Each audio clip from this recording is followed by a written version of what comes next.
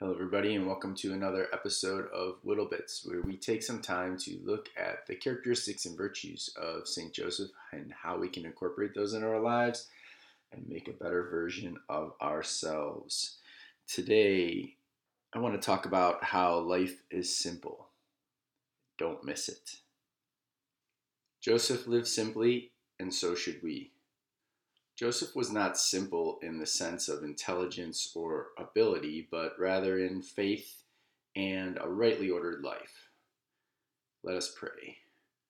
Lord, you have created us in your image.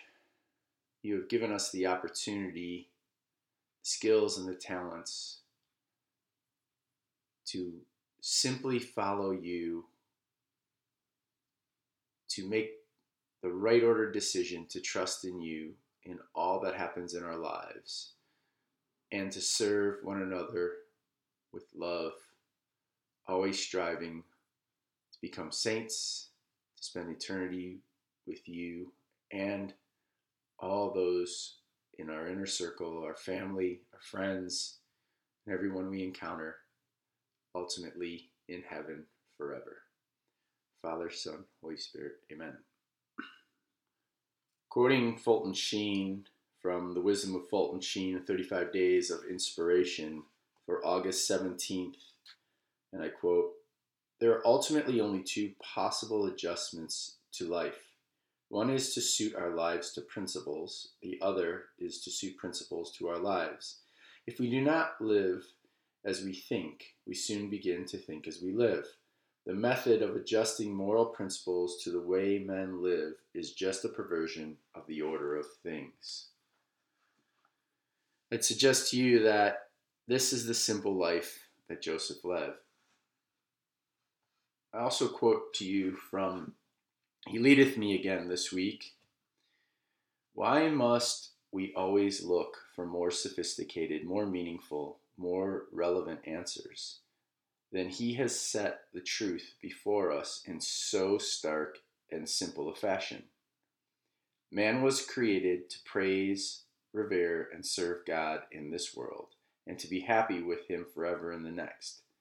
This is the fact of the matter." Let me read that again. Man was created to praise, revere, and serve God in this world, and to be happy with him forever in the next, is the first truth of the faith, and those who have faith accept it.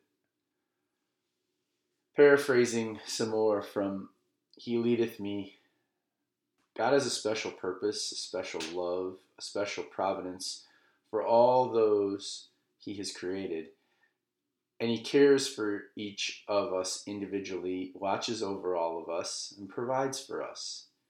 The circumstances of each day of our lives, of every moment of every day, are provided for by him. Joseph grasped and lived this theme, this idea, and so did his family. He wasn't afraid to accept it in all its shattering simplicity, for its consequences in his life and in our lives, when we consider this, are both terrible and wonderful. That every moment of our life has a purpose, that every action of our lives has a purpose. It's a great responsibility. It means that no moment can be wasted, that no opportunity can be missed. And this is because each of us, every person, has a purpose, and each purpose is part of God's plan. Think of your day today or yesterday. Think of the work you did, the people you met, moment by moment. Pause and make a reflection.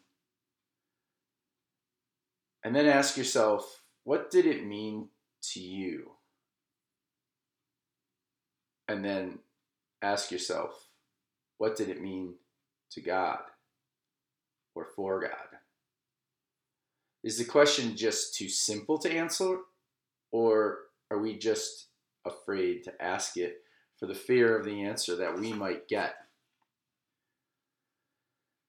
No one can achieve a greater sense of fulfillment in their life than the man who believes in the truth and the faith and strives daily to put it into practice. Quoting again from He Leadeth Me.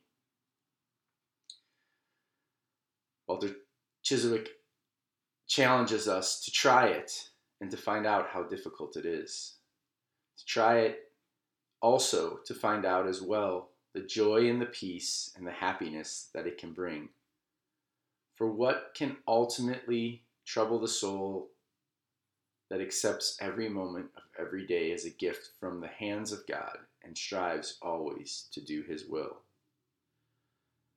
Joseph accepted his significance and he humbly served the Lord in this way, and we should too. Until next time, go to Joseph.